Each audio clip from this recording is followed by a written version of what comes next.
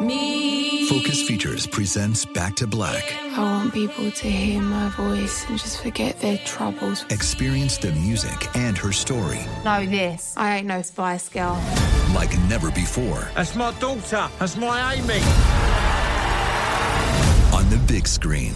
I want to be remembered for just being me. Amy Winehouse, Back to Black. Directed by Sam Taylor Johnson. Rated R. Under 17, not a minute without parent. Only in theaters May 17th. This is your moment, your time to shine, your comeback. You're ready for the next step in your career, and you want an education employers respect. So you're not just going back to school, you're coming back with Purdue Global. Backed by Purdue University, one of the nation's most respected public universities, Purdue Global is built for people who bring their life experience into the online classroom. Purdue Global, Purdue's online university for working adults. Start your comeback today at purdueglobal.edu. Open a limited-time 11-month certificate at Kemba Financial Credit Union. At 5.25% APY, it's more than triple the national average, plus it's a safe and secure way to grow your money. Visit your local branch or kemba.org/cb for details. Offer expires May 31st, 2024. APY equals annual percentage yield. Restrictions apply. $500 minimum and $250,000 maximum deposit. Advantage status required. Comparison based on bank rate average. Federally insured by NCUA. Hello, and welcome to Cool People Who Did Cool Stuff, the podcast about rebels and rabble and revolutionaries and some other words that start with R. I don't know, I feel like I should have one more. Sophie, Jamie, help me out. Race cars. Race cars. I think I said race cards, and that wouldn't have been nearly as No.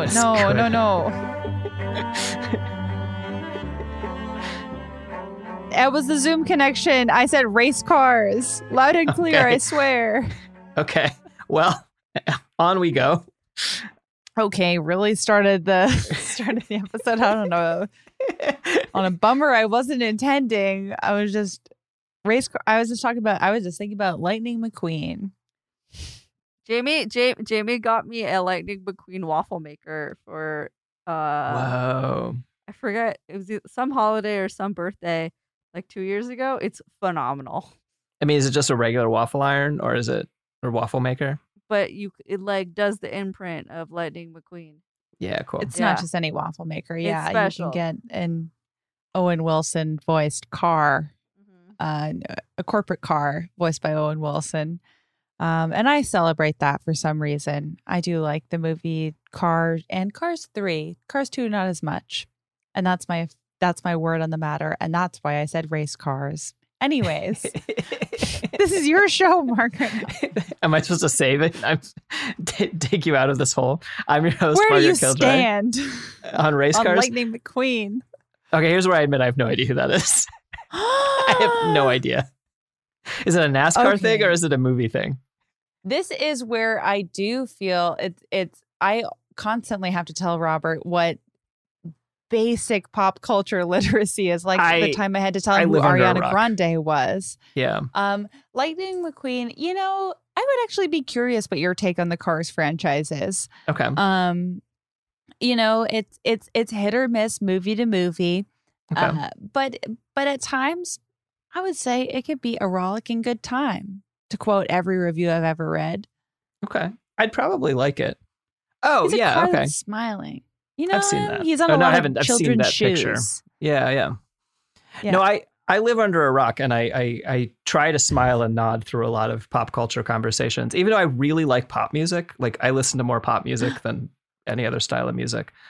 But I only listen to very specific pop music, so I still completely don't know who certain people are. Listeners, I had the great joy last week of telling Margaret who Harry Styles is. And oh my gosh, it was the time of my life. I was like, listen to this song. And I like it. It's good music. Why, yes, it is. Cheers. I had to tell a lot of people I worked with recently who Dua Lipa was. Margaret does not know who that is. I kind of know who that is. Dua Lipa makes great pop music, great dance music. Yeah. And my favorite thing about Dua Lipa is that she's a terrible performer. She has great music, and then if you watch her on stage, it looks like it's like a Weekend at Bernie's situation. You're like, is this person alive? She gives it 110%. I That kind of appreciate rules. it. Well, though she gives it 110% in the studio, but on stage she's given it 30% tops. It's wild. I've never seen her perform live, and now I really want to. I'll link you to some stuff. Oh my God, thank it's you fun. so much. Thank you so much. So sorry for derailing what with the Lightning McQueen of it all. No. It's okay. I'm always terrified that basically every time I come on, I'm like, I hope no one talks about sports, because I think sports are cool, but I have I don't know anything about them. You know, it would be fun if I tried to double con everyone on the call by being like, Dua Lipa is a famous baseball player. Dua Lipa, famous first base player. I would have believed you. I would have been like, no, I could swear I knew that one, but I guess I didn't. No. Yeah, no. She's on the Dodgers. Yeah, no. I listened to Seb DeLisa, and I listened to Banks, and I listened to Billie Eilish. Banks rocks. Oh, Billie Eilish. Yeah. That's a big one. I love how dark pop music is, and I really like dark stuff. Yeah.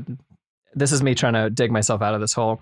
But the thing I do have lots of weird opinions about are people who've been dead for 100 years who have no impact upon society anymore. And I don't have as much knowledge there. So wait a second. Tell me more. Okay, I will. Okay. My guest this week, we can get to this part. My guest this week is Jamie Loftus.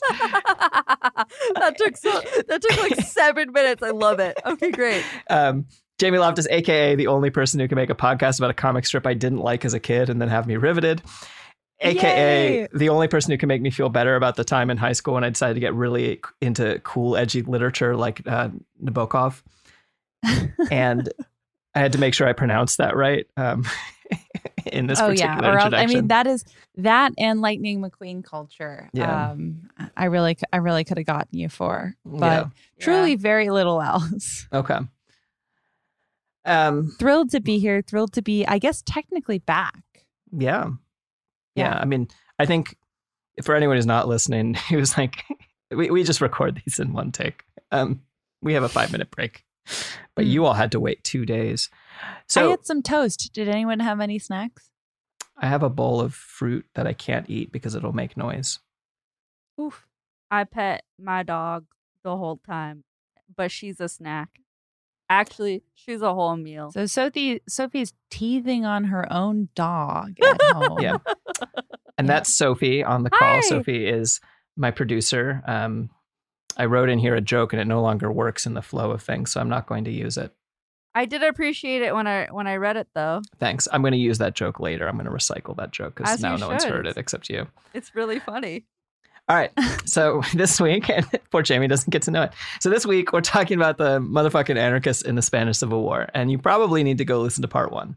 Go listen to part 1, please. I would have needed to. Yeah.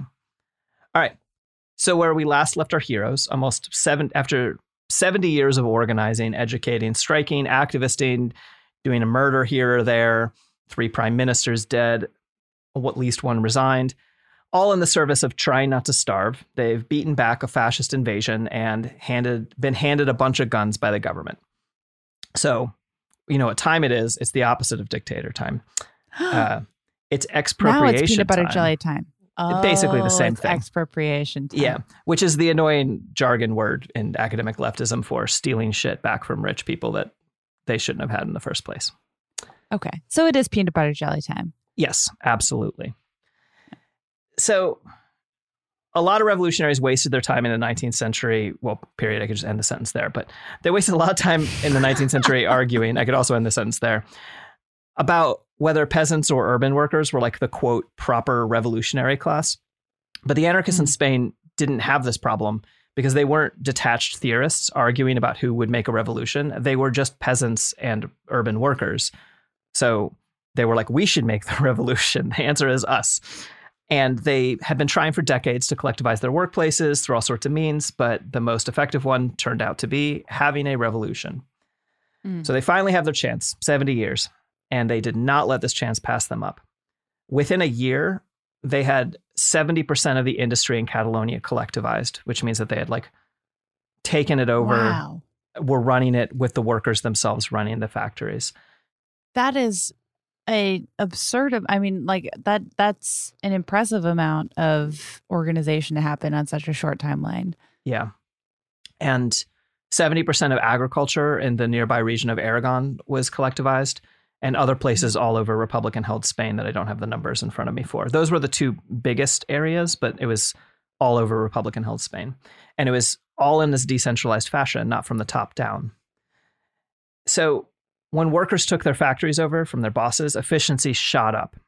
And this always made sense to me, like, who knows how to run a factory better than the people who run the factory, who like do the work. Sometimes they would elect administrators from their own ranks. I actually think in some cases, old bosses continued working in factories as equals to everyone else as like administrators. I'm not 100% sure because I read that, but it sounds so utopian that I like don't quite want to believe it. I mean, I actually want to believe it. That I want to believe it too, but they didn't give like any specific examples of that happening or anything like that. No, it was a little bit of a throwaway line in a piece, and so I was like, I mean, it's a nice fantasy. I hope it really happened. Yeah, exactly. And so what they would do is they would elect an administrator and they would give them a mandate. They say, we're electing you to accomplish the following thing. And if the administrator deviated from that, not if they like failed, I think, but if they like weren't doing what they were supposed to do, they would just recall that person and elect a new one, which is the way that theoretically democracy is supposed to work, is that you don't elect people to like tell you what to do. You elect people to like handle stuff, you know? Mm-hmm. They made healthcare free. New hospitals were built pretty much right away. These like collectively run hospitals. Because the doctors went where they needed instead of where the rich were. And so they were able to like get a lot more done. And they also collectivized agriculture. And one of the things that's kind of important to me is that they didn't force collectivization on small farmers. Which is a big difference in the sort of theory and practice of anarchist communism versus authoritarian communism. So people did go to the big landowners who owned all of the land that everyone else was gig economy working for and stole all their shit back. And we're like, this is our land now, sorry. And they would set up these collective farms on it. But if someone says, I don't want to be a collective farmer, I just want to farm for myself, they would be like, okay, here's your land. You can go do that. And so a lot of people went and did that, and they became small farmers, or they already were small farmers or whatever. And then they were like, after about a year, they would look over and they'd see the collective farms doing so much better. And they were like, okay, never mind. I want to go collectivize. And cool. And it matters to me because then it's their choice, right?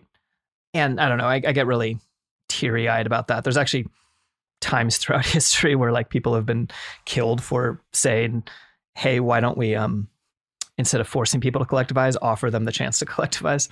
And then the only thing was that basically they all believed that wage labor was exploitation. So you couldn't hire employees. But if you worked it yourself, like you and your family or whatever, you can have land and do it.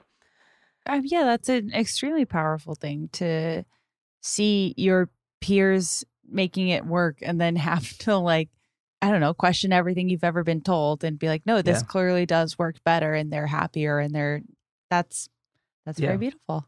Yeah.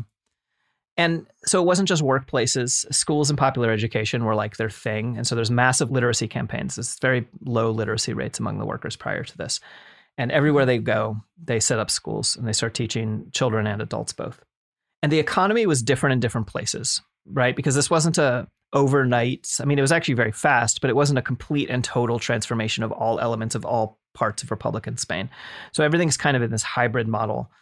And the economy looks different. So some places, if there's enough of something, if there's surplus of whatever, you can literally just walk into the communal storehouse and take the thing you need. If you're like, I want a can of peaches. I don't know why you want a can of peaches. I think the song just came into my head when I needed an example. I was like, there's been great works of art about cans of peaches. Yeah, they come from a can. They were put there by a collective. And you don't know who Lightning McQueen is? You know...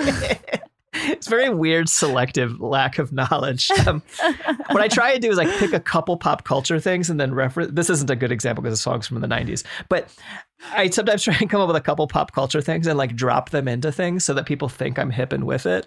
They're like, and oh, then she's just savvy. Yeah, we get it. Yeah. And then smile and nod when people talk about things I don't know about. What's great is I'm starting to know your tell. Oh, great. So if he's gonna have a soundboard installed, No, have I'm gonna siren start going. No, I'm gonna help you get away with the lie. I got you. All right. I appreciate it. That's what a producer does.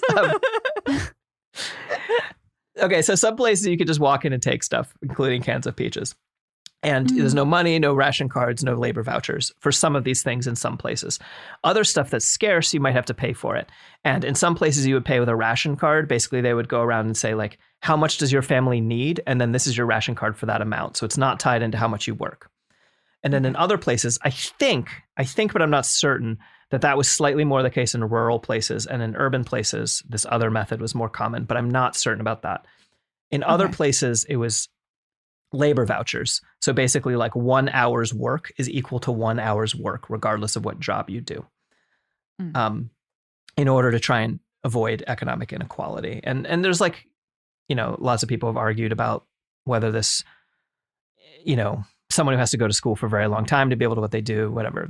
I'm not trying to like claim this is a perfect system. That's a touchy subject, but that is, I mean, definitely foreign to us. So there you go. Yeah. So one source I read claimed that about a third of the Spanish population was involved in this revolution to one degree or another. Like 7 to 8 million people were involved in this. And of course, this is only in areas that weren't controlled by Franco. And so the CNT is kind of running most of this, but not all of it. And they talk a big utopian game, and they work their fucking asses off to try to live up to their utopian ideals, but they did not always succeed. There's all kinds of shit they fucked up. And like, for one thing, a lot of people were like suddenly anarchists overnight. And so this did lead to mob justice and unjustified violence. It gets called the Red Terror when the fascists take over. They call it the Red Terror, as compared to like the fascist violence gets called the White Terror. Everyone in like 19th century Europe is really into every political ideology having a color. And yeah, I was trying to think of a funny reason why that might be, but I think it might just be a them thing. Yeah. A lot of what gets called atrocities, I'm not going to call atrocities. A lot of it were atrocities. But like, for example, the biggest thing that is controversial is they killed a lot of Catholic priests, and which looks really bad at first glance. And a lot of times I think it was really bad. I think a lot of times it was unjustified. But a lot of other times they were very specifically killing the people who were like, had been snitching them out and getting everyone killed, and were like the center of right-wing politics that was literally working with the fascists and literally allied with the invading army. So in many cases, Catholic priests could be aligned with being called like right-wing thought leaders sort of things. Yeah, totally. Okay. And would be like the local person in your village who's feeding information to the fascist army that is invading. Yeah, strategically, I see it. Yeah, and it gets messier than that. But one thing that I think matters is that it wasn't on a systemic level. Like the CNT was never like, and we hereby call for everyone to run around and, do this stuff. And actually, a lot of people work to try and stop the unjustified elements of it. Again, I feel bad anytime I'm like, let me defend atrocities, because I'm like, I'm not. I guess I'm trying to say it's messier than it is presented. Sure. I know. I think that's completely fair. And some of the other violence is against like landowners and stuff who are like, you can't steal our land. I'm like, we're going to steal your land. But one of the reasons we know about the Red Terror is because they actually did believe in free speech. And so in the anarchists in particular, so the acts of violence and stuff would get recorded and would get out because they weren't stopping foreign journalists. I'm sure there were individual instances where people tried to stop them. I don't know. But I'm very aware of multiple instances where foreign journalists are writing about these things and are not stopped from writing about these things. Wow. As compared to the White Terror, which the fascists really like preventing people from having free speech and writing down the stuff they're doing. Not known for their love of, in spite of there's often screaming it. They actually do not like free speech as it pertains to making them look bad. Correct. So the other thing that the anarchists talked a big game about and worked really hard at, but did not always pull off, was women's liberation and gender equality. And they were miles ahead of the Republicans, who were miles ahead of the fascists. but they still had miles to go. And there were a lot of people working to cross those miles. I've now destroyed that analogy by taking it too far. It's also not a specific enough miles analogy. were crossed either way. Yeah. It might have been kilometer. Actually, I have no idea what people used to measure distance in 1920s or 30s Spain. So how dare you Americanize that analogy for all three of our benefit? Right, totally. And so the anarchists had been fighting for the liberation of women for a long ass time to various degrees of success. Like at an anarchist conference in 1872, 60 years prior, they had declared that women need to be equal to men in the workplace and the home both. But that was a conference of mostly men who said that. Sure. And a lot of the women involved were really interested in the destruction of the patriarchal family model, and free love and what they called plural love, which I think would just actually be polyamory, abounded. Mm-hmm. And they also were huge into teaching birth control. Mm-hmm. And they actually created this whole working class theory for family planning because everything had to like tie back into class politics for them because they're zealots sometimes. Sure. And mostly I think that they wanted it because they believed in the freedom of the individual to make choices. But they were like, okay, poor women suffer. These are women coming up with these things. Poor women suffer the most from having large families that are hard to feed. And beyond that, the poor, of which our anarchists are included, if they have fewer children, it lowers the pool of labor and gives more power to individual laborers, thus reducing unemployment. And also, if there's fewer kids, there's fewer people to go get shipped off to war. Cool. Cool reproductive policy. Oh my God. Yeah. I mean, I'm not shocked to hear it. I was in the show I'm working on right now. There was, I'm sure. I mean, you've probably heard of her before, but Victoria Woodhull, who was like the first woman to ever. Ooh, I get to teach you something. Yeah, please do. Ooh, well, I didn't understand the term free love as it existed in the 19th century. Mm-hmm. So I found out because I'm writing or working on a show about the Ghost Church of America, American spiritualism, and there was a spiritualist presidential candidate in the early 1870s. I think it was 72.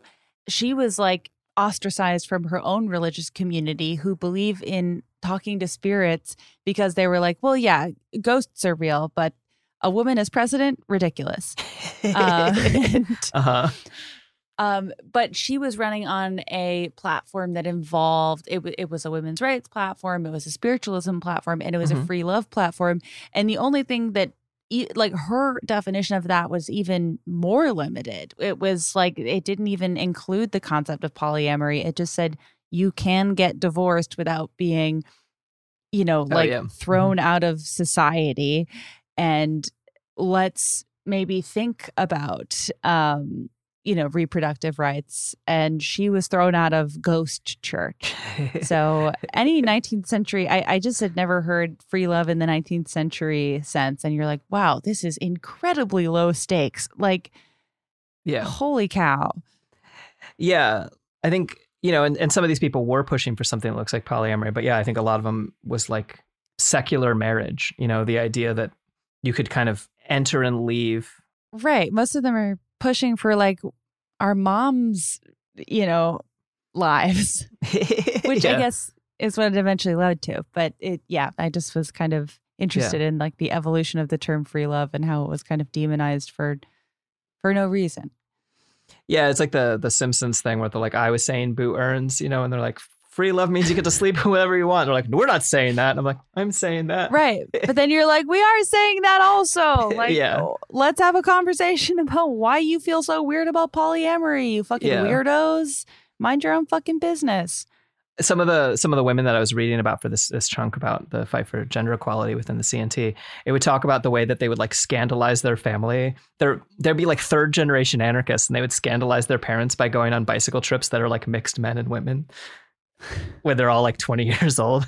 And I'm like, the past is wild. Yeah.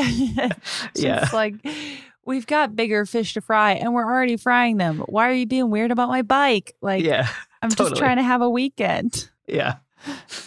So because men within the CNT were failing regularly, a bunch of women got together and were like, we have to do something about this. And actually for a while, a lot of anarchist women just didn't join the CNT and they just did their anarchist organizing outside of that institution. But I think as things started to heat up, it became like, this is a lot of the sort of more independent anarchists joined the CNT out of like, well, we're having a revolution and this is the organizing body. So let's join the organizing body of it. And so in the 1930s, a bunch of different anarchist women were talking about this problem more and more. And so two different groups of women in the CNT, one in Madrid and one in Barcelona, two groups were founded to address it. And the Madrid faction called itself Mujeres Libres, Free Women, which is a way cooler name than the Barcelona name, which translates to Feminine Culture Group. I mean, not untrue, but could use a second draft. Fortunately, what they did is in Barcelona, they just changed their name to Mujeres Libres also. Good call. Good call. So I don't know if you knew this, Jamie, but one of the main sponsors that we're trying to have on this show is anything that's good. And in particular, anything that isn't a product or a service, but is just a concept that is a good concept. That's what we're trying to get advertising. Sometimes I think we have to take other ads as well. I've been a big advocate of the potato and tap water, but if there's anything that's just sort of generally good, potable tap water, if there's anything sort of generally good you'd like to be sponsored by.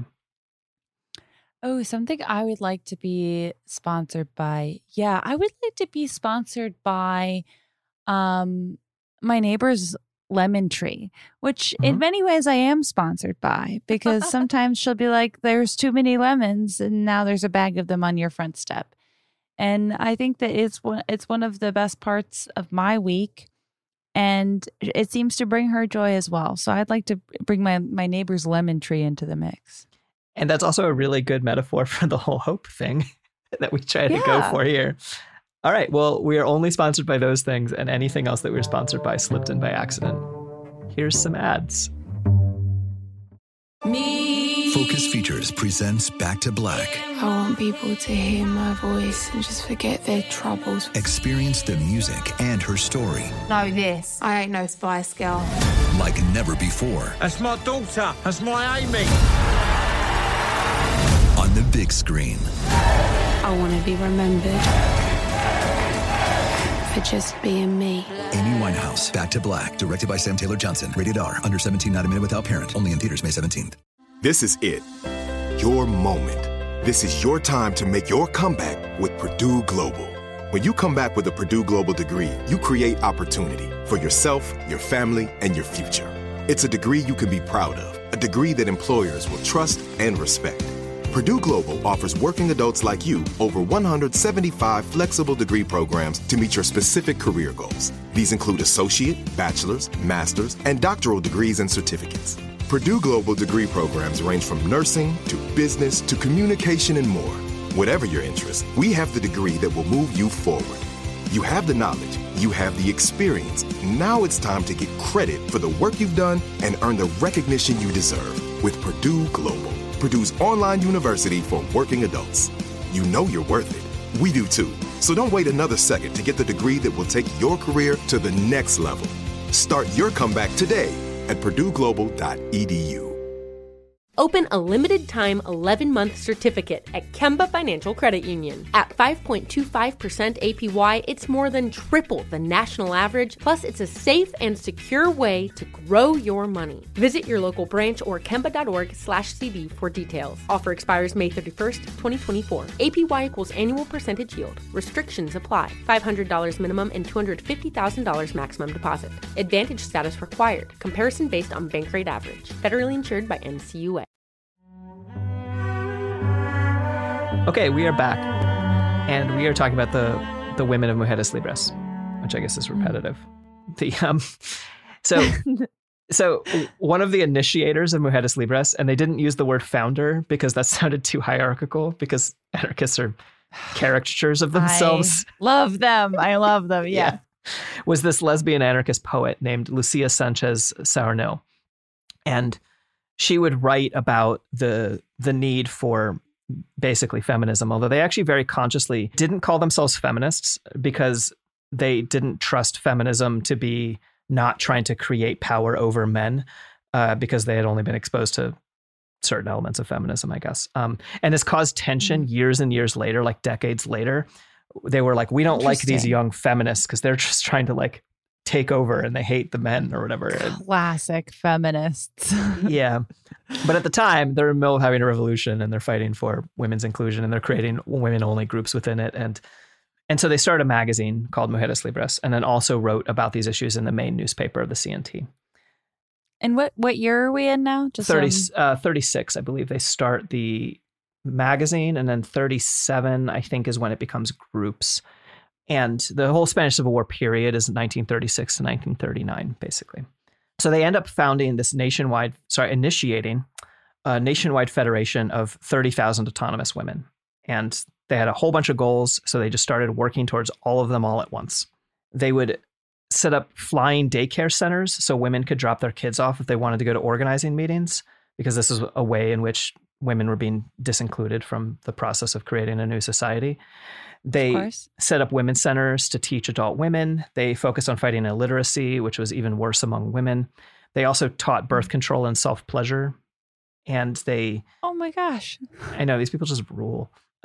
Originally, the entire episode was literally just going to be about them. And then I wrote the context around them. And I was like, in order to understand the context. This is a whole first episode. Yeah. Were you like cool people, cool stuff? Yeah, these are cool people who did cool stuff. Mujeres Libres. Oh, okay. Absolutely. They are like the pinnacle of the cool ones in here. And they taught trades that were traditionally only practiced by men, like auto mechanics and tram driving. They were not themselves a militia, but they supported the women who were fighting in the militias, and they led military trainings. And I don't know if you've ever gone to any training that's about how to shoot and things like that, but learning from men is not always the best environment for learning this sort of skill. Oh my gosh. Whoa. Does it perhaps feel a little unsafe? Yeah. Weird. No kidding, because historically, I don't see the tension. I don't see where that would come from. Yeah, I think it was like some specific thing that was happening only in the 1930s in Spain. It must have just been a generational thing. I can't relate with that at all. Yeah. So it was women showing women how to shoot guns. Yeah. Amazing. Yeah, and like lead military, excursions and all that stuff, because in all of this is happening, there's also a war on, right? And at the start of the war, women were in the fight. They were absolutely like there at the very beginning. And actually, originally, there's one of the reasons there's so many photos of women with rifles from the Spanish Civil War is that people used it as propaganda. I think on both sides. I think the fascists were like, look at these terrible people, they have women fight.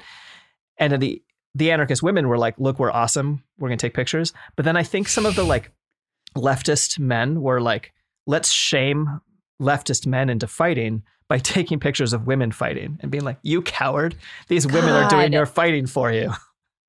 I hate that I would fully still believe if that were happening right now, where it's like, isn't it upsetting to say, oh, the left needs their women to fight? You're like, yeah, that's cool. Like, oh, that's okay. Well, we have twice as many. Right. Like, I mean, regardless, I'm glad that I'm going to look up the pictures right now. I'm thrilled they exist. And so gradually pressure from the government removed women from the front lines. And one of the most baffling and angry making things in this whole thing is that the anarchists in the end went along with it. And so women were no longer allowed to fight in the front lines of the military. And I think it was happening around the same time that all of the militias were starting to get incorporated into the regular army, which is stuff that I'll get to later. And so there's like, I'll read stories about, actually I'll come up later, about a woman who, went and fought fascists and then ended up in a munitions factory at the end of the war or whatever instead. And there was a lot of things where they basically like the government was often the one supplying the guns. And they would say, if you let women fight in your militia, we won't give you any guns anymore. I don't know. And the reason for this is that all of the government didn't really want there to be a revolution against the government for some strange reason. And they also specifically didn't want to alienate the potential allies of England and France, which, spoiler alert, are not their allies and never become their allies. But they're like afraid of seeming too radical. Not the anarchists. They love seeming too radical. But the government is like, we look crazy to the Western, proper, good, patriarchal world by having women on the front lines. You're making us look bad. So by the end of the war, women are no longer, at least openly. I assume that there was probably many women fighting covertly, but I don't have any evidence about that. That every single war that's ever happened, women fight in it, just usually covertly.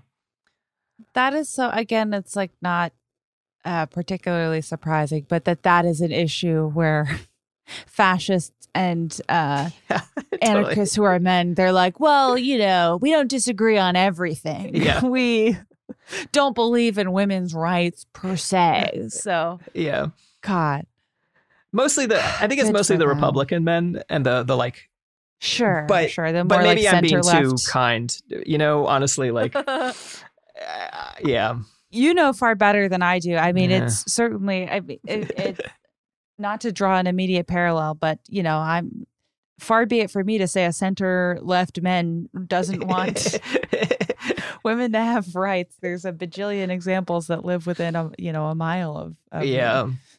And there's also far left men and anarchist men who feel the exact same way and like, for sure, can't say it in public, but act that way in private. And I would hope less. Yeah. And so I was saying that a lot of anarchists were second or third generation in the movement, but some radicalized their parents. And I want to tell you about one of my favorite of the Mujeres Libres women.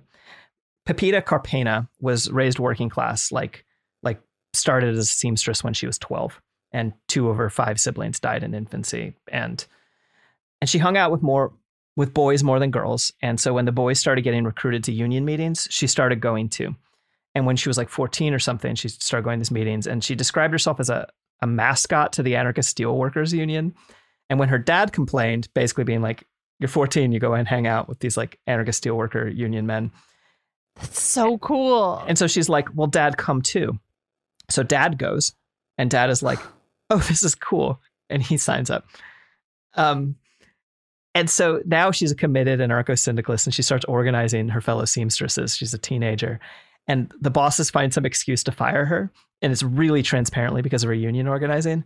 So awful lot of steelworkers, and the way it gets described in the piece that I read is they complained. But I believe that this is very in quotes that they complained. And they complained to the boss, and then she was reinstated. So, and she wrote memoirs, but they're only available in Spanish and French. And I don't read either of those particularly well. So I don't know exactly what happened, but I basically think that they just showed up and were like, you're going to fucking give her job back. Wow. That is, I mean, truly, I'm trying to think of if there's anything. I've definitely moved my parents further to the left. I don't think I fully radicalized them. I think the best radicalization job I ever pulled was getting my dad into Bright Eyes. That's pretty good. Not easy to do. I Not know who easy. Bright It Eyes wasn't is. easy. And it took time. Okay. I know you do. I could tell because you didn't do your tell. I got my dad to come to a Bright Eyes concert that he thought it was dangerous for me to go to alone. And I made him stand in the back the whole time and pretend he didn't know me. And then at the end, he was like, that was pretty good. That's a really good dad move, If like, all right, if you're going to come, then you're not allowed to pretend to know me. And he accepted this. And it seems like my memory is he was standing on kind of this like back line of parents that were probably all running a similar bargain with their 14-year-olds. I mean, that's where we stand, Mike Loftus, all day, every day. Yeah, quick shout out. Quick shout out to I Dad. just want to quickly plug my dad. He's retired. The time I saw Bright Eyes was because I didn't know who they were. It so impressed them that they let me in. I was like a hitchhiking, like living out of a backpack, dirty kid. And I was hanging out outside a Bright Eyes show, waiting for my friend to give me a ride somewhere who was in the show. And the percussionist of Bright Eyes was really excited to talk to us and said, well, I was like, oh, are you in a band? And he was like, yeah. And I was like, what band are you in? He's like, oh, I'm in Bright Eyes. And I was like, what do you all sound like? And he's like, you haven't heard of us? And I was like, no. Ooh. He was like, power move. all right, well, yeah, I know, exactly. It was great. And so he was like, well, I'll let you in. And I was like, I'm here with all my friends. And he was like, I'll put you all on the guest list. And I was like, okay. And wow, you really shook him to his core by not knowing who Bright Eyes was. He's like, oh yeah? Well, you're about to know. I know. And I enjoyed it. It was a very good show. They put on a fun show. Yeah. That is what a What a beautiful story. I love Ends that. well for everybody. Yeah. I'm happy. All right. So Pepita. Pepita. Her niece eventually writes a novelization of her biography, which is just cool as hell. Ooh. But That's give me that confidence for 1/2 of 1 second. That's awesome. So during the war, she joins the militia called Libertarian Youth. And as a side note, libertarian was an anarchist term for socialism in the 19th century. And it was actually very consciously stolen. Like there's a literal quote. I don't have it written down in here anymore. It got cut from the script at some point. But if you look up the word libertarian on Wikipedia, there's the direct quote from Murray Rothbard where he's like, we stole this word from the anarchists. Fuck yeah. So anyway. That's so dark. I get that. I wasn't aware of that lineage. That's extremely dark. And so it is, I mean, I know that this is true, but it's just always a bummer to hear that like explicitly stated of like, oh, those moments where you have to explain the complicated history of a word, that probably means that some asshole has won and taken the word at some point. Totally. And that's why. So people, centuries later will, or decades later at least, will get bored and stop listening to you. Yeah.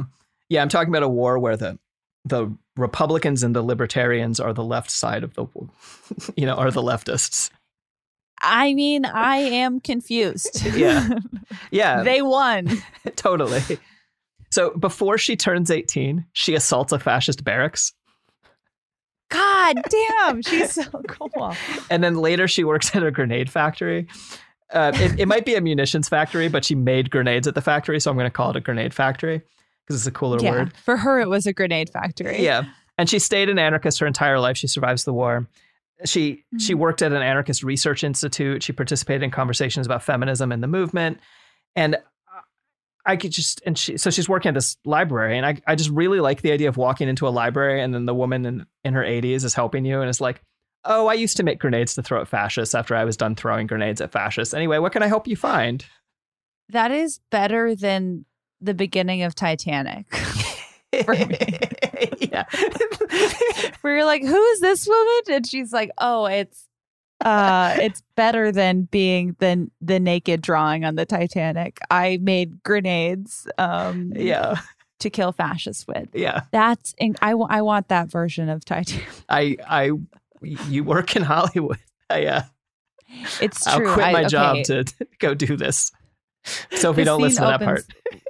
Leonardo DiCaprio has drawn a pencil sketch of a topless Let's do it. woman making grenades to kill fascists with, which you might need a like voice bubble, which maybe makes it less artful to state her political beliefs. But I think we'll make it work. It's just a first draft. Yeah. Okay. And so while anarchists are collectivizing huge chunks of Spain, they and others are fighting against the fascists. And at the very beginning, it's looking good for the Republic. The Republic is the non-fascists. The fascists, when they take a little less than half the army, a little less than half the navy, they take more than half the guns. They also take most of the officers and all the best ships and the most experienced troops by far. Okay, it actually wasn't looking very good at the beginning, but their initial coup was defeated and the Republican had the major cities, the industry, more land and more people, and they had the militias. Plus, England and France are right there, and there's no way they're going to let fascists take over a country right on their doorstep. Doesn't sound like them to me. Yeah, I'm just kidding. That's exactly what they do. Yeah. So, and I'm like mad at some shit that communists did during the war, and some communists are mad about the shit the anarchists did during the war. But the reason that Spain lost had nothing to do with any of that. Spain lost because it was outgunned. And the reason it was outgunned is because the fascist countries, Italy and Germany, were right the fuck there with guns and troops and everything, like immediately. Whereas the great defenders of democracy signed a non-intervention pact, ignoring the fact that the other side was ignoring this pact. And then they enforced this pact by setting up a fucking naval blockade to make sure that no one would help the Republic, which didn't stop U.S. companies Texaco and GM from collaborating with the fascists either. Wow. Icons, one and all. Yeah. So the reason that Franco won the Spanish Civil War and the reason that Spain was fascist for 40 years is because the upper classes of England and France were either, one, fucking cowards, afraid of causing a world war, which, spoiler alert, happened anyway, or they were just putting their class interests first and were afraid of a leftist Spain. But it really was just the upper classes. The working classes were like, no, fuck fascism and yay, socialism and anarchism and communism and all that other shit. And so there's huge demonstrations in France, for example, advocating for the French to sell arms to the Spanish Republic. But huge demonstrations don't always do anything. Right. And so the Republic is fighting with what one volunteer called museum relics. They have like World War I rifles and obsolete machine guns. And the fascists were fighting with modern shit. Okay. And when Franco comes, he comes as a conqueror. He's cut his teeth in colonial conquest in Africa, and it was his colonial army that he invaded with. And he had with him tens of thousands. I've read 30,000, and I've read 70 to 80,000 Moroccan troops, mostly Muslim. God. Okay. So the Republic, so Franco absolutely racializes this, and he's like, he refers to them as savages, and he basically is like using the fear of the other against the Republic. The Republic itself sometimes played into this and sometimes didn't. It's like sometimes they would like, we must stop these invading savage hordes. The anarchists didn't say that kind of shit, fortunately, at least as far as like I or the people I talked to were able to find. But it's a part that gets left out of a lot of the conversations about the Spanish Civil War because no one quite wants to admit that a huge chunk of the people fighting for the right wing were the troops who were recruited in a colonial state, the colonial state of Morocco. Thank you for clarifying that, though, because I do feel like that is like, I mean, it's, you know, not too surprising to hear that there were people on the left who played into colonialism, but were also like politically aligned in a way that like holds up in the modern sense. And it's just, that's incredibly dark and messy. And I'm glad that like distinction is made, because sometimes it's, I don't know, with conflicts like this, you're like, oh, well, yeah, the good is sometimes bad. Yeah, totally. Yeah, totally. And there's a lot of that happens in this war. Yeah. So Franco's side in history books, they either get called the fascists or more often they get called the nationalists, but they did not call themselves nationalists. They called themselves nationals, which is like, instead of calling themselves the Spanish patriots, they were calling themselves the Spanish people. You know, it's like their name was the Spaniards, basically. They're the nationals. And because all of their enemies are race traitors and Jews and not real Spaniards from their point of view.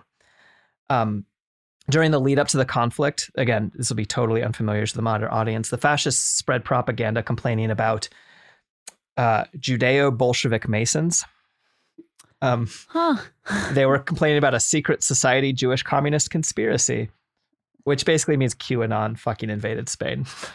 Right. Which is, you know, an interesting visual. Yeah. God, I'm still stuck on forcing colonialized Moroccans to participate. Is just like, so, I mean, I know it happens a million times throughout history, but it's just like so upsetting to be reminded of. That's and QAnon to have to fight alongside. I know.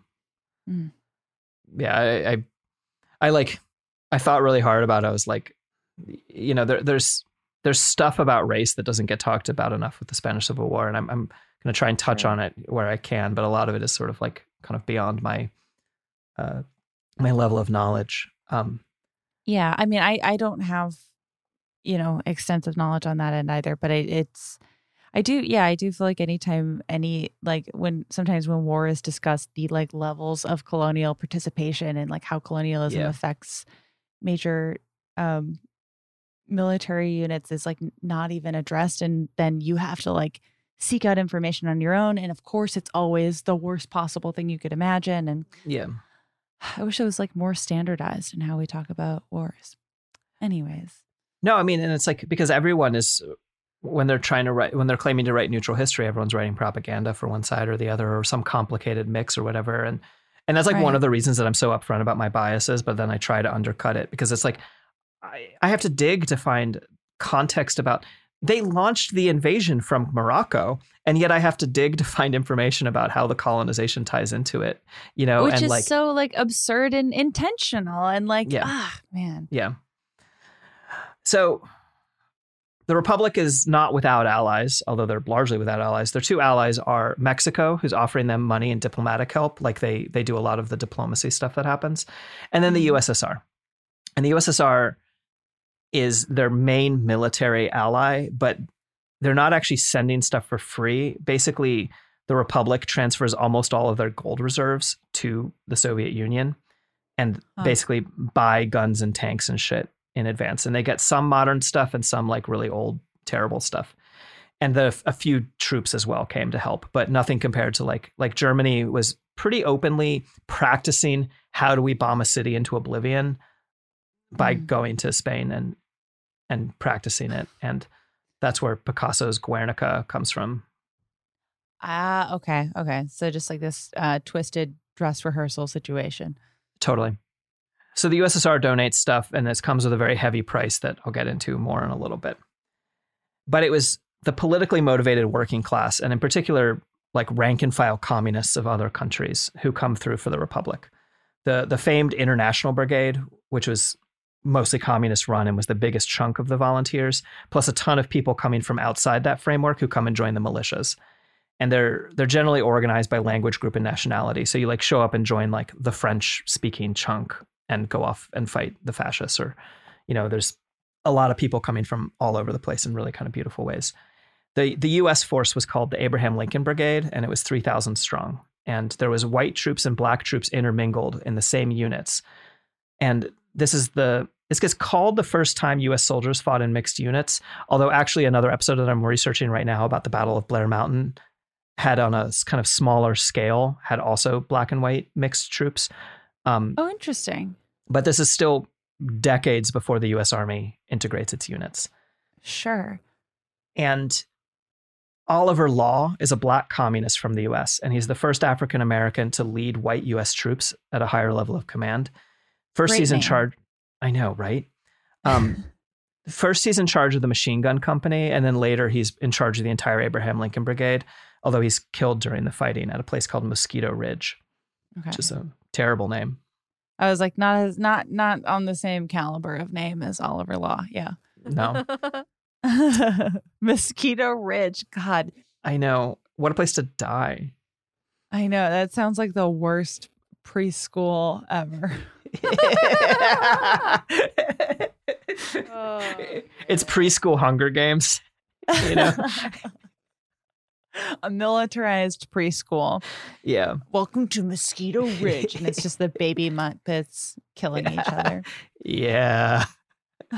So exiled Jews who are leaving Nazi-occupied areas fought in the brigades as well, which, of course, the fascists made a big stink about. And almost a third of the U.S. volunteers were also Jewish. So basically, the international working class was like, this is a big fucking deal. This is not just about Spain. This is about, we need to stop fascism. We need to stop racism. We need to stop all of these things. And it's kind of like everybody's proxy war, except for the Western democracies who are like, oh, we don't know. We don't know these guys. Again, nothing you can relate with now. Yeah. So there was like an awareness that solidarity was necessary, like selfishly and unselfishly a little bit on that front, right? Yeah. Okay. And so I had to figure out how to shoehorn the Irish into here somehow. And here's where I'm going to do it. Well, my people, thank you. Yeah. No. So the Irish volunteers come to Spain too, but the thing is, more than twice as many of them come to join the wrong side. No. but okay, and so they come and they join the nationalists. What year is this? 1936, 1937. This could literally be my family. Yeah, well, and it's because the Catholic Church is under attack from their point of view. The war wasn't being presented, like now most of the time you'll see it as democracy versus fascism, because it was. But it also got presented as communism versus Catholicism, which, to be clear, it also was, Sure. So less than 400 Irish volunteers fight for the Republic, mostly communists, and then 700 fight for the fascists. But here's where it gets better. The fascist Irish sucked at fighting. They were good, so awful that it rules. They showed up, they accidentally fired on other fascists and killed a bunch of fascists. And then they were just so drunk and unruly that everyone just refused to take them into their like command, and then they got sent home. That's real fun. That is, I mean, that sounds like a mean story someone would tell about Irish people to humiliate them. But in this case, they simply just did it. Yeah. Well. At least this time, generational alcoholism won in a way. Yeah. So they were just sent home. They were just like, you're not a valuable addition. Yeah, because no one wanted to leave them or whatever. Get out of here. Yeah. Yay. I'm proud to say that we were terrible at being fascists. We were too drunk to be effective fascists. Yeah. And that is beautiful. That is really funny. But the other side, they weren't sent home, or was everybody sent home? Just the fascist Irish were sent home? No, the other side, the Irish stayed and fought. Yeah. They shot in the right direction. Yeah. Which actually means that both sides came and shot fascists. It's just one side came intending to shoot fascists, and one side came intending to shoot anti-fascists. Like, oh my gosh, I'm so sorry, fellow fascist. Yeah. Hilarious. Great. Yeah. Love it. 10 out of 10. Thanks. And here's where I should have a clever ad break transition, but I don't have one. So instead, here's some ads. Oh, wait. Oh, Sophie has one. Oh, I was going to say, do you know what else is 10 out of 10? Jamie's neighbor's lemon tree. Oh, that's true. And I hear she's advertising with us now. Yeah. And all of the other sponsors of this show you can listen to now. Focus Features presents Back to Black. I want people to hear my voice and just forget their troubles. Experience the music and her story. Know this. I ain't no Spice Girl. Like never before. That's my daughter. That's my Amy.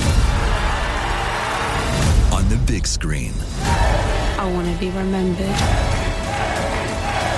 for just being me. Amy Winehouse, Back to Black, directed by Sam Taylor Johnson. Rated R, under 17, not a minute without parent. Only in theaters May 17th. This is it. Your moment. This is your time to make your comeback with Purdue Global. When you come back with a Purdue Global degree, you create opportunity for yourself, your family, and your future. It's a degree you can be proud of, a degree that employers will trust and respect. Purdue Global offers working adults like you over 175 flexible degree programs to meet your specific career goals. These include associate, bachelor's, master's, and doctoral degrees and certificates. Purdue Global degree programs range from nursing to business to communication and more. Whatever your interest, we have the degree that will move you forward. You have the knowledge, you have the experience. Now it's time to get credit for the work you've done and earn the recognition you deserve with Purdue Global, Purdue's online university for working adults. You know you're worth it. We do too. So don't wait another second to get the degree that will take your career to the next level. Start your comeback today at purdueglobal.edu. Open a limited-time 11-month certificate at Kemba Financial Credit Union. At 5.25% APY, it's more than triple the national average, plus it's a safe and secure way to grow your money. Visit your local branch or kemba.org/cd for details. Offer expires May 31st, 2024. APY equals annual percentage yield. Restrictions apply. $500 minimum and $250,000 maximum deposit. Advantage status required. Comparison based on bank rate average. Federally insured by NCUA. And we are back. And we're going to talk about the weirdest part of the whole thing. Ooh, wait, we haven't gotten to the weirdest part yet? No, because we haven't gotten to the anarchists in government. Ooh, okay. Which Margaret actually titled Anarchist in Government. What? Yeah, that's the title of the section in the script. Anarchists in government. So, on the 4th of September, 1936, this kind of moderate socialist, Francisco Largo Caballero, was appointed prime minister pretty much to run the war effort. He'd been leader of the Socialist Union, the UGT, which is smaller than the CNT, but it was still a very notable union. And after 3 months, on December 4th, he managed to convince the CNT to let him appoint 4 of them as ministers into the government.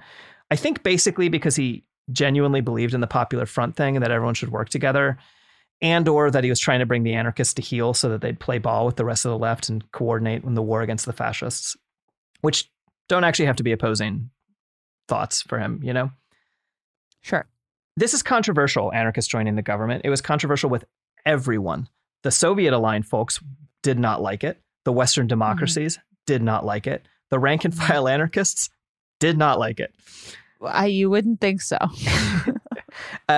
One scholar I talked to referred to it as sort of a generation war within the anarchists. The older anarchists were more all right with this. They were like, look, whatever it takes to get this shit done.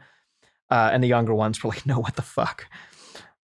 I do like when someone manages to come up with an idea that pisses everybody off, no matter what their belief system. Totally.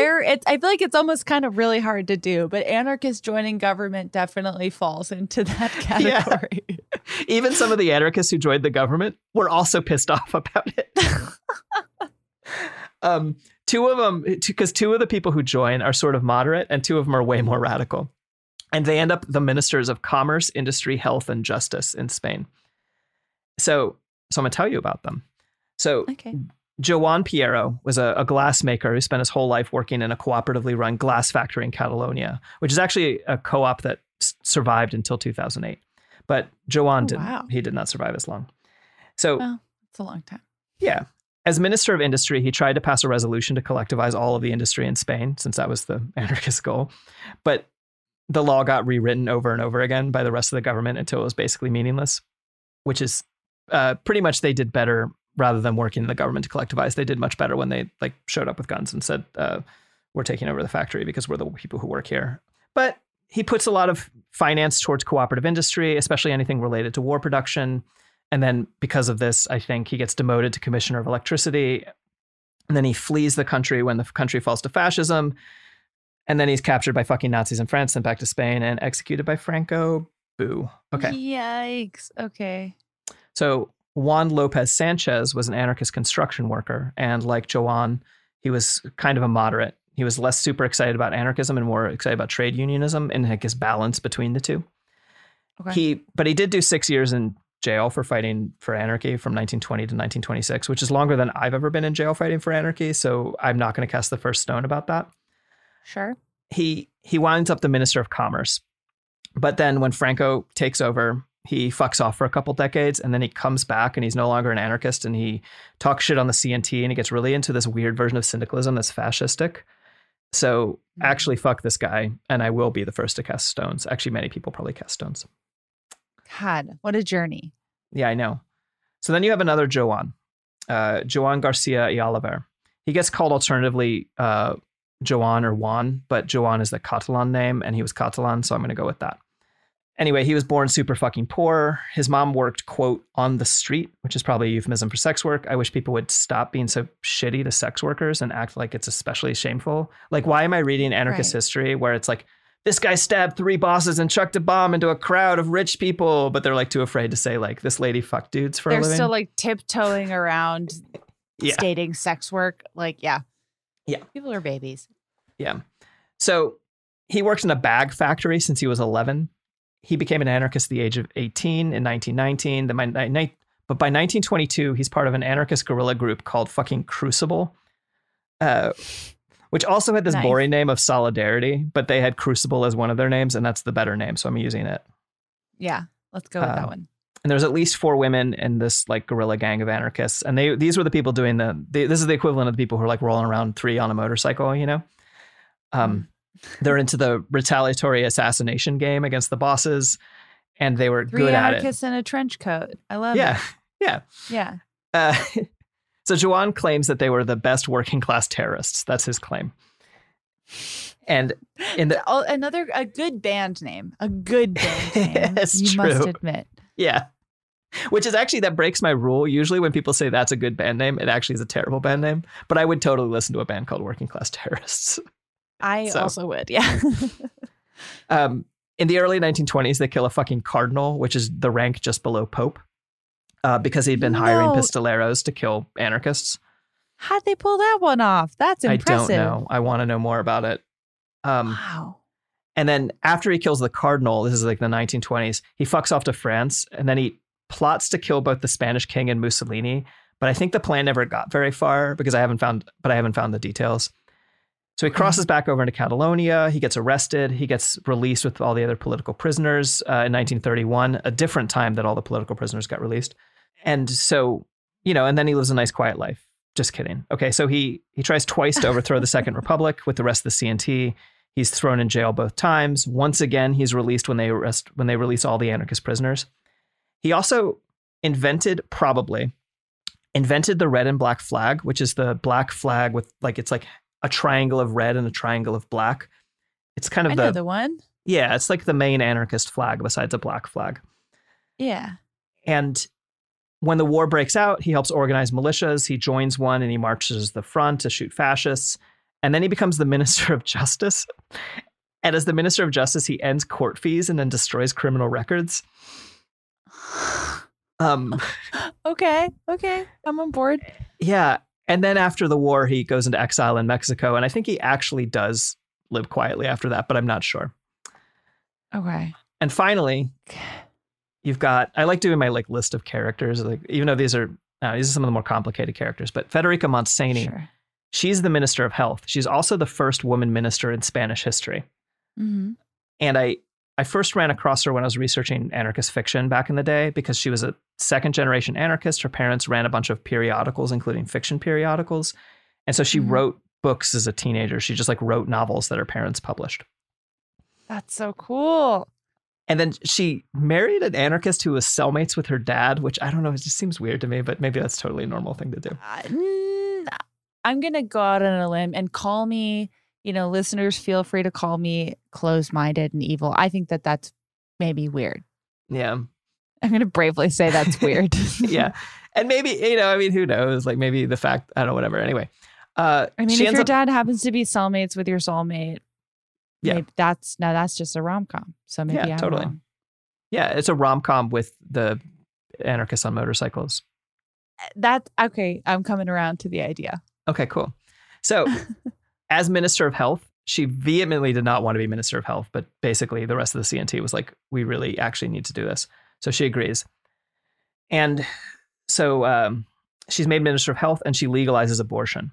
And in December 1936, it's the same year that Stalin criminalized abortion in the USSR, which means that when she legalizes abortion, Spain becomes the only country in the Western world with legal abortion. Wow. Which I'm kind of proud of that one, That's really cool. Yeah. That's incredible. Yeah. She also sets up educational facilities for women. And unlike previous ventures that the government had been setting up, she lets in unmarried women and sex workers into the educational facilities. She also helps get orphans and other kids the fuck to France and out of Spain as the fascists are slowly taking over. Mm-hmm. And then when the war goes badly and it's all over, she fucks off to France herself. At first, she's turned away from the border with all the other starving refugees, but then someone recognizes her and she's important with a capital I. So they let her across the border. And she stays rad. She works on organizing anarchist shit in France. She tries to start secret anarchist groups in fascist Spain, all that kind of shit. There's one other anarchist politician to talk about. This is just so weird to me that I'm fascinated by these people. Every time I hear the phrase, it pings your brain as no. Yeah. Yeah. Yeah. And it is sort of no. But whatever. It's shit's more messy than anyone wants it to be. Yeah. Yeah. Sure. Okay. So the mayor of Madrid is also the director of prisons, is an anarchist. So now that it's a triple negative. I know. And so I'm thinking, how the fuck does this happen? And yeah. And the answer possible? is kind of interesting. Okay. He, Melchor Rodriguez Garcia, he was a former prisoner and he was a prison rights activist. And basically what he does when he's director of prisons in Madrid is he stops people from lynching the prisoners. Because there's this revolution happening and also this war happening. And so there's all of these nationalist and fascist and right-wing prisoners. And everyone's like, we're going to go kill them. And he's like, you can't. They're our prisoners. We actually have to treat them okay. They're prisoners of war or whatever. Sure. And so weirdly, that's the way that you become the anarchist director of prisons, is that you defend the prisoners. That's always such an absolute mindfuck because it's so rare. I feel changing the system from the inside is a dog whistle that's so frequently weaponized that when there is an example of it, you're like, that. What's the catch? What is there a catch? There actually kind of isn't with him. But I think the catch is that none of this would have worked if it wasn't happening at the same time as a revolution and a war. Sure. Maybe without the war, it would have been better without the war. But like, if like someone just became the director of prisons to defend the prisoners, it wouldn't work. It would only work in this like larger context, this push for collectivization. Like that's my opinion about it. I No, that makes sense. But and the other thing that he did, which I think is really cool, is that the Soviets, the communists, were running these illegal secret prisons, and they were like torturing everyone, including other leftists, and doing all this terrible stuff I'm going to get to in a minute. And he worked to uncover and reveal the secret prisons. So he was like this anti-prison guy who also ran prisons, and it's fucking messy. And the reason he was the mayor, I believe, I'm less versed in this guy than some of the other people. I found him like right near the end of my research. And I was like, what the fuck? And I think he's the mayor because everyone else fucks off. And he's like, well, someone's going to stick around like until the bitter end. And so he sticks around till the bitter end. So he's actually, I think, the person who hands over, like coordinates the surrender to Franco. Fascinating. And then he's put on trial, of course, because the fascists take over. And he's put on trial. And during his sentencing, a bunch of fascists, including this like high up general, say, this is the guy who kept people from killing me. So he gets a lighter sentence. Instead of sentencing him to death, he gets like 4 years. So he's like honored by the fascists. I was like, this is like, this is giving me a migraine. What? I know. I have no idea how I feel about any of this. Jeez. Okay. Sure. Yeah. Sure. So anyway, anarchists in government is propagandized heavily by the moderate left and the Stalinists to be like, we've got to do something about these fucking anarchists. And they want to use it to let the communists take over, basically. Because the communists didn't want a social revolution because the Spanish Civil War is so weird. All right. Almost done breaking your head with this, I think. Okay. Stalin is like, we have a delicate balance of power and the time is not right for Spain to have a revolution, so I'm not going to let them do it. Because he didn't want to alienate France and England and the US by seeming too radical. And so the communists kept trying to convince the anarchists like to accept a, quote, controlled democracy, which was a euphemism for dictatorship, like a leftist dictatorship. So a lot of people are really happy there's a revolution, right? There's like 7 to 8 million people involved in the revolution. Right. And all these people are like suddenly in charge of their own lives. They're overall pretty stoked. And they're pulling it off, like they're fighting a war and having a revolution. But then there's a lot of people who really aren't happy that both of these things are happening at once. Some of them oppose collectivization on principle. Some are afraid that they're going to alienate their allies. And some are just jealous that the anarchists are doing it instead of them, which I think is Stalin's thing. I think Stalin was just jealous. I see. I don't know. So, but what Stalin wants, Stalin gets, because he's the only one giving them guns and he has all their gold. So what happens is huge chunks of the Republic forces who were busy fighting fascists turn their attention away from the war effort to go and fight against the revolution and decollectivize Spain. Oh. Here's where the story gets dark. I'm sorry. Oh, okay. So we're on a roll. We were on a roll for a while there. I know. I think that's how they felt too. They were like, holy shit, we're doing it. You know? Not to channel how they may have felt, but okay. Well, they had a good run, and they did. Yeah, they had a really good run. And so there's a telephone exchange in Barcelona, and the anarchists run it. And the telephone exchange is like the old-timey thing where a person's like listening to the phone call and connects you and like pushes wires around on a big board, you know? Yeah. And so it's a very like secure job, right? Because you need to have someone you trust doing it. It's a very important position or whatever. And the communists in the Republic don't want the anarchists to be running it anymore. So in May 1937, they lay siege to the building. Well, they try to just take over, and then the anarchists are like, fuck you, and they like lock the doors, and there's a siege. Okay. Fighting breaks out all over Barcelona in a conflict that gets called May Days. And in like a week, 500 to 1,000 people are dead. God. Okay. Of like literal infighting between, not actually just the anarchists. I'm going to get to them in a second. Some of the, I'll get to it in a second.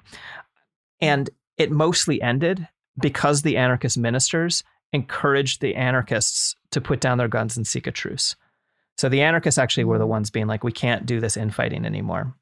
We need to stop. Okay. Federica Montseny, the woman of the Minister of Health, she drives around Barcelona and personally is telling people, please stop fighting. I really don't know how I feel about this. And neither did the anarchists, you know? Right. The communists didn't have mixed feelings. What they did is tried to assassinate her on May 6, 1937. They shot into her car, wounding 2 of the people in her car. She escaped unharmed.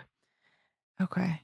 And at this point, in my mind, basically, it's like they're losing the war because they're losing what they're fighting for, you know? So the socialist prime minister and the anarchists are forced out of government, and the communists kind of step in. Some people refer to Negrin, the new prime minister, as a dictator. Other people don't. And they go and they actively dismantle the cooperative setup that had been set up over the past year. And the CNT leadership lets it happen and is like, we just got to let this happen because the only thing that matters is keeping the militias fighting at the front lines against fascism. The rank and file are fucking pissed about it. They arrest anarchists, they pillage collective storehouses, they smash up furniture. Even the like governor of Aragon is like, you can't do this, stop forced decollectivizing. But it wasn't a law and order thing, so they just defy him. You know, authoritarians always are like, oh, we're doing it for law and order, but I don't know, they're just fucking breaking the law. Yeah. As always, it is the opposite. Yeah. They arrest 600 organizers of collectives. They take the land that had been collectivized and give it back to the landowners, who are almost all fascists in that, like, they are on the fascist side of the war. Shocked. Yeah. They even take the animals that the like collectives have raised themselves and give them back, quote, to the fascists. And some places they stole the seed stocks from the collective farms. I mean, that's just getting petty. I know. My God. And so they decollectivize about 30% of the collectives in Aragon. And they also are like running around like bandit style, robbing food deliveries, and they're only robbing food deliveries from the collectives to sort of make the collectives less efficient. Now I'm going to tell you about the other people who aren't anarchists who are on the sort of right side of all of this from my point of view. The POUM, the P-O-U-M. And they're most famous because 2 Brits, Eric and Eileen Blair, Eric Blair being more famous as George Orwell, the name he wrote under, are fighting in the POUM at the time that this happens. So the POUM are Marxists, and everyone, and the Soviets fucking hate him because they're not Bolsheviks. They get called Trotskyists because everyone who's not a Bolshevik gets called a Trotskyist at this time. They didn't actually follow Trotsky.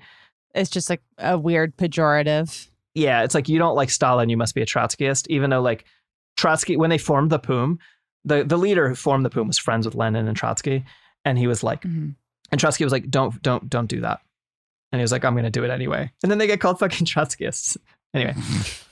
So Orwell is in the POUM and he's off fighting fascists, and he gets shot through the fucking neck by fascists. And he wakes up in the hospital during the Maydays in Barcelona, and he has to flee the country under a fake name because the Stalinists are trying to get him because he was fighting alongside the POUM. What's the name he uses? Oh, I don't know. Oh my God. Oh, I thought that you were like, no. I wish I knew. Orwell. Oh, that would be amazing if that's how he got his. Yeah, no. Okay, well, let's rewrite history. My head was about to explode. Okay. Yeah. All right. But he uses a different. So he has many pseudonyms. Yeah. I mean, he basically is just like, they're out to get him. And he's like, oh, fuck. And him and his wife flee. And they'd actually been spying on him. Eventually, like, they uncovered all these documents that like him and especially his wife, Eileen, were being spied upon by the Stalinists. Okay. And he wasn't even a Marxist. He had joined the Marxists. He actually said that if he had did it over again, he would have joined the anarchists. But he joined the Marxists because he didn't like the state communists and he wanted to throw grenades at fascists. So he went and did it, you know? I mean, sure. A relatable impulse. Yeah. So good for him.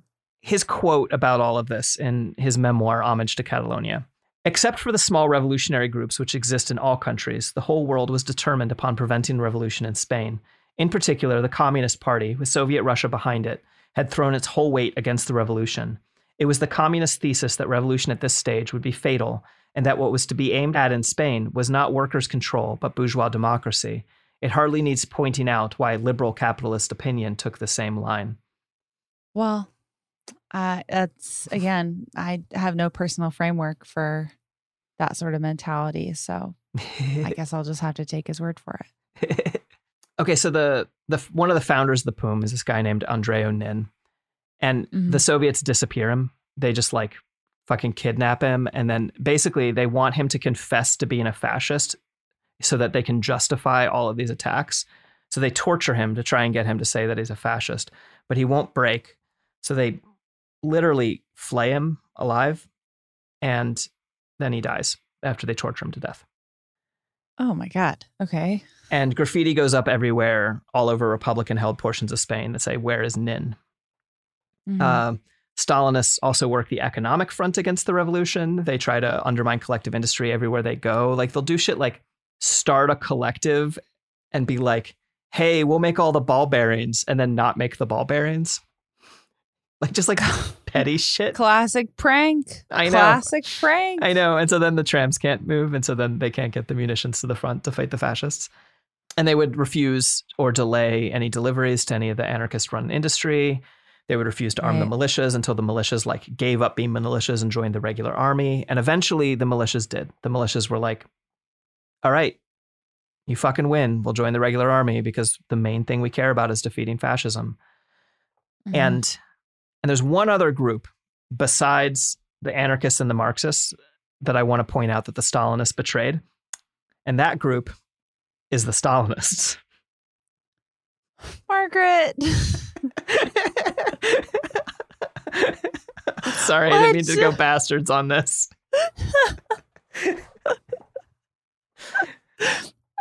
Well, when you say that, you are saying what exactly? So, okay, at one point in Madrid, the capital, it's under siege most of the war because the fascists want it. And it's not in a good position. It's not in the center of strength for the Republic. So actually, I think it wasn't the capital during the time. I think they moved the capital, but I don't remember. So it was saved by the International Brigades at one point, which was led by us. And the International Brigades were unfortunately used kind of as cannon fodder and thrown at the front, like, but I'll get to that. But a Soviet general named Manfred Stern was part of led the International Brigades to save the capital. And he was a diehard Bolshevik. He had fought in the Russian Revolution. He led spies in the U.S. He'd gone everywhere and done everything for the USSR, including defend the city of Madrid. And he kept up morale. He got better weapons to troops. And then Stalin got even more fucking paranoid and started purging the Red Army.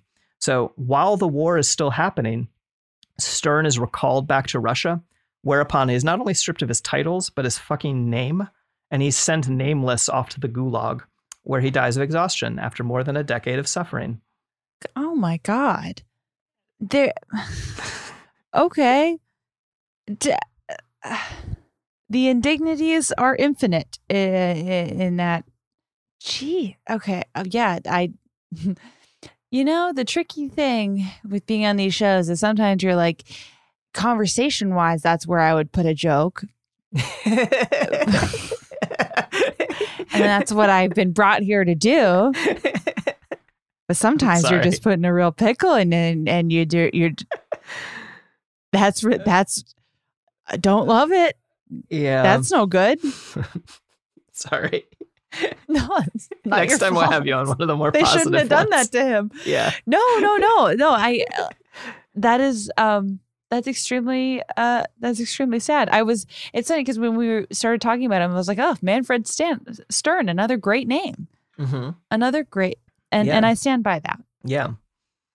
Yeah. That's probably why they took it from him. Yeah, they were it's jealous. too good of a name. Yeah. And so I come at Stalin really hard in this because, oh my God, fuck Stalin. But I don't want to like deny the bravery of individual communists who are fighting fascism in Spain. Most of the International Brigade were communists. The anarchists actually told foreign anarchists, stay at home, send us money and guns, but do shit at home. Something like 1/3 of the international volunteers died in Spain, which is unfathomably high. Wow. Yeah, that's surprising. Yeah. One report I saw claimed that only 7% of the original volunteers returned home unwounded. And it didn't help that the Soviets used them like shock troops and cannon fodder at the... Sure. But so by 1939, after 3 years of fighting, it's all over. Franco takes Spain. Everywhere he conquers, atrocities follow. There's systemic rape and murder done in the name of, quote, cleaning the country. There's some specific bad misogynist stuff that I'm not going to get into, but anyone who wants to can find out about. And I've seen sources that claim anywhere from 120,000 to 400,000 civilians were killed during the White Terror. Counting is made very hard because Franco was in charge for the next 40 years, and he didn't exactly work very hard to uncover all the evils his side had perpetuated. So that's actually work that's happening now, as people are digging up all the bodies, all the mass graves. In the end, the fascists killed more civilians than they killed enemy combatants. And the fascists overall, they're like fuck anyone who targets civilians. But the fascists killed 3 to 10 times more civilians, depending on the sources you look at. 500,000 to 1 million people died in the war, more than half of those civilians. And Franco took power and held it to his death until 1975. Mm-hmm. But here's the weird sort of positive spin I came up with for it. Okay. One thing that happened. Good luck. Yeah, thanks. I worked really hard on this. Franco didn't join the Second World War. And one reason he didn't is that he was in no condition to. His hold on Spain was not strong. His military had just had the fight of their lives. And it's just conjecture on my part, but it feels like if he'd pulled off the coup he'd wanted to, the Axis powers would have had a whole other fucking country on their side.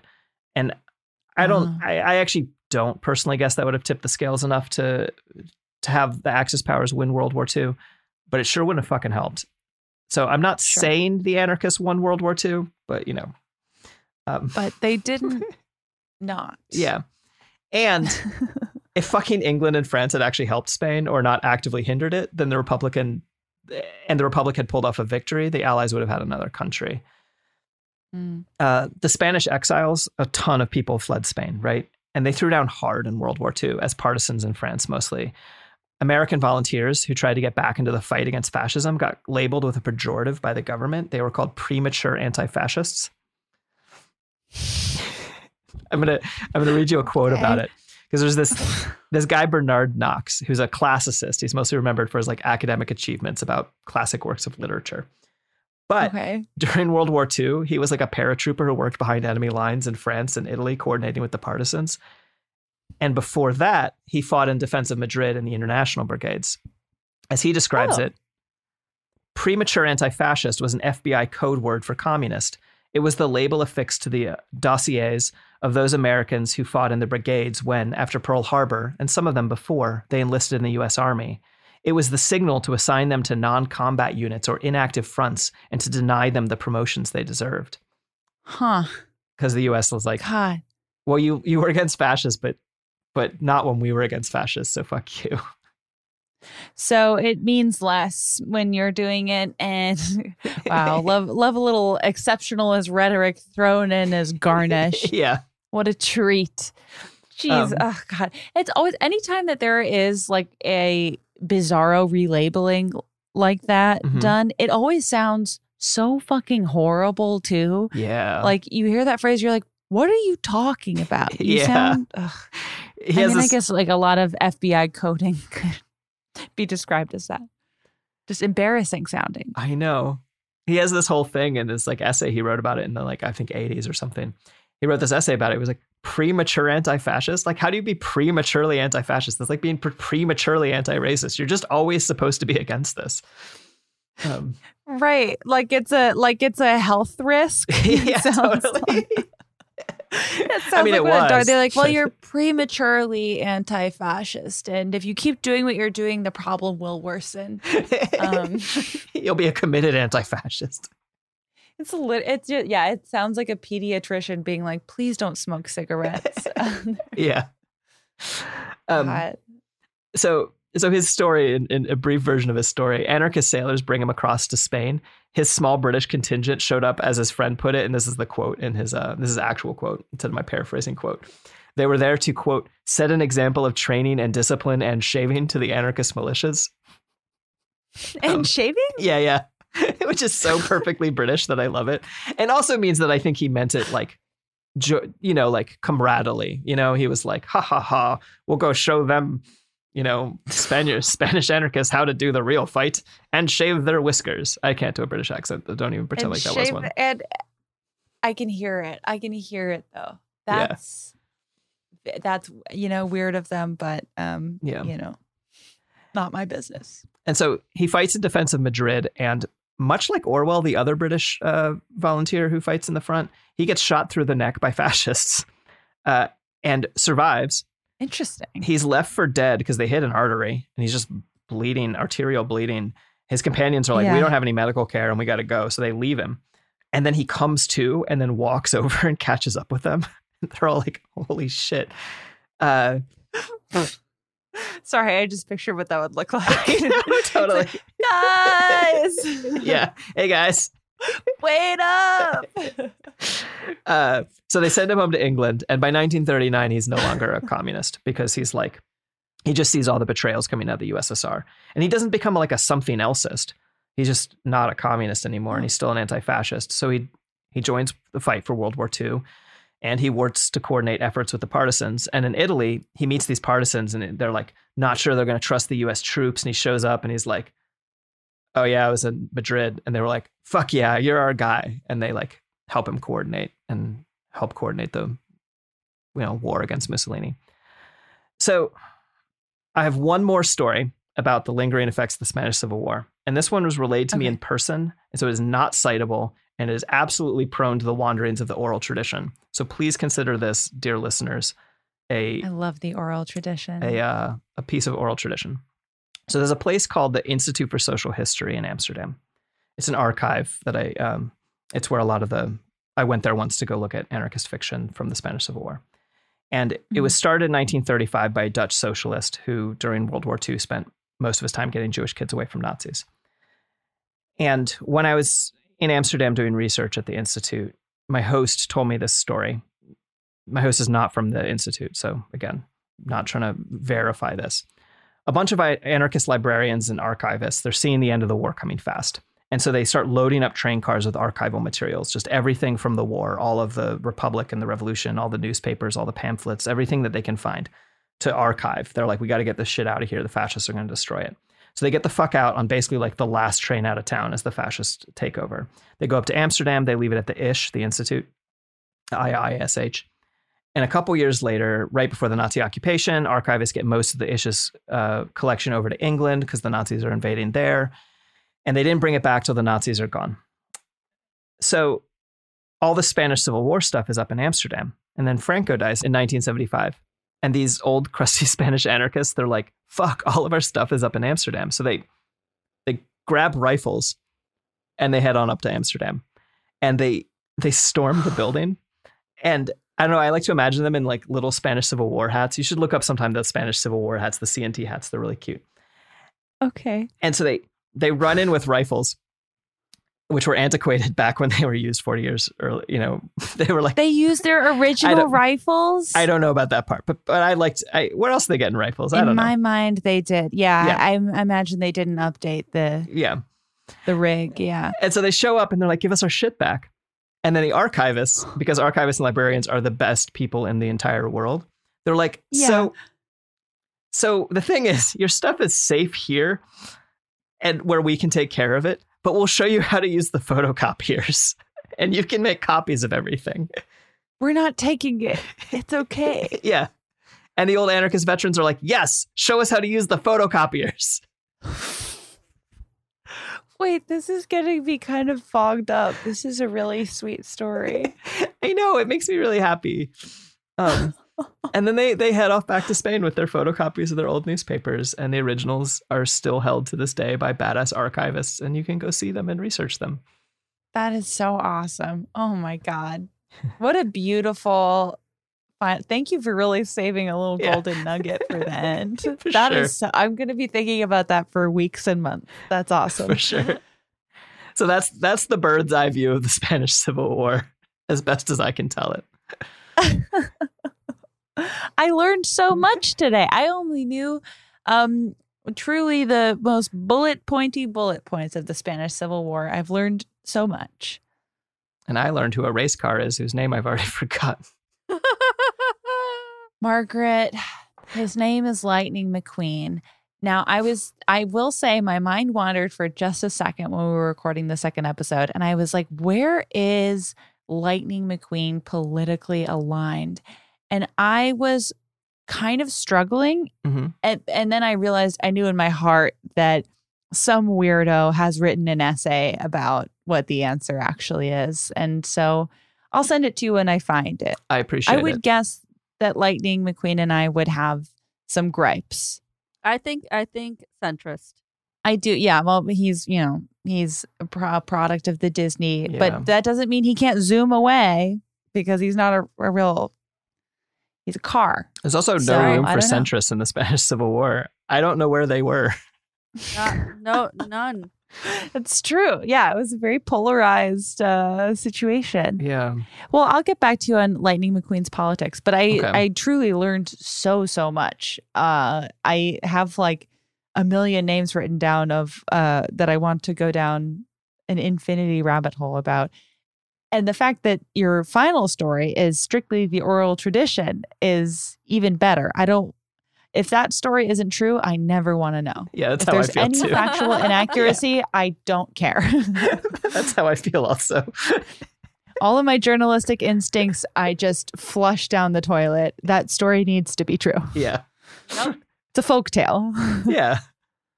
And if you're listening and you were one of those, it's probably too late for you to be one of those Spanish anarchists at this point. Never mind. But I mean, if you can confirm it, reach out. Yeah. If you can disprove it, die with that secret. Yeah. No, thank you. Yeah.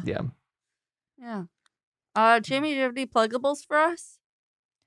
Yeah. If you want to listen to Ghost Church, that's the new show I have coming out on Cool Zone Media right now, produced by Sophie Lichterman and edited by Ian Johnson. It's a show about the American spiritualist movement in the U.S. I thought it would be, when I sort of embarked on it, I was meeting new spiritualists who are also old spiritualists. I did research on the history. I'm working on an episode right now that's about Harry Houdini and Arthur Conan Doyle falling into a decades-long feud over whether you can talk to ghosts or not. There's all sorts of wild shit to learn about. I really enjoyed putting it together. And if you're remotely interested in industrial era U.S. weirdness or ghosty shit and supernatural shit in general, you should check it out. I highly recommend it. Thank you. I'm so glad you're listening. Yeah. Margaret, do you want to plug your book? I have a book coming out in September from AK Press. It'll be available for pre-order in June, which is probably when you're listening to this episode, or maybe you're listening to it far into the future. And the book is called We Won't Be Here Tomorrow. It comes out from AK Press. I think I already said that part. And you can also follow me on Twitter at Magpie Killjoy. And you can follow me on Instagram at Margaret Killjoy. And that is the end of my pluggables. Sophie, where can people follow you on social media? You can follow me at y_Sophie_Y on Twitter. And you can my handles have too many underscores. I did not think this through. You can follow me on Instagram at Sophie_Ray_of_sunshine on Instagram. But it is worth it because my dog's really cute. This is true. It is true. Anyways, we'll be back Monday with some more hope. Yay. I feel hopeful. Yay, we did it. Mission accomplished. Hooray. Cool People Who Did Cool Stuff is a production of Cool Zone Media. For more podcasts from Cool Zone Media, visit our website, coolzonemedia.com, or check us out on the iHeartRadio app, Apple Podcasts, or wherever you get your podcasts.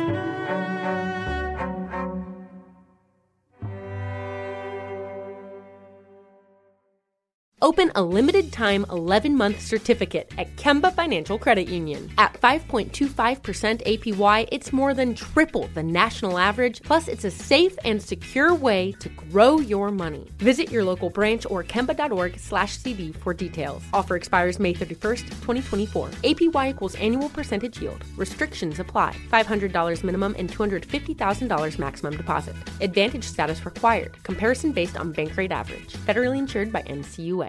This is it. We've got an Amex Platinum Pro on our hands, ladies and gentlemen. We haven't seen anyone relax like this before in the Centurion Lounge. Is he connecting to complimentary Wi-Fi? Oh, my! Look at that! He is! And you will not believe where he's going next. The Amex dedicated card member entrance for the win! Unbelievable! When you get travel perks with Amex Platinum, you're part of the action. That's the powerful backing of American Express. Terms apply. Learn more at americanexpress.com/withAmex. Tired of restless nights? At Leesa, we know good sleep is essential for mental, physical, and emotional health. From memory foam mattresses to hybrids that keep you cool all night long, Leesa's mattresses offer exceptional comfort and support with free delivery and 100 nights to try out your mattress in the comfort of your home. For a limited time, save up to $700 off select mattresses plus 2 free pillows. Go to leesa.com/iHeart for an additional $50 off mattresses and select goods. Exclusions apply. See leesa.com for more details.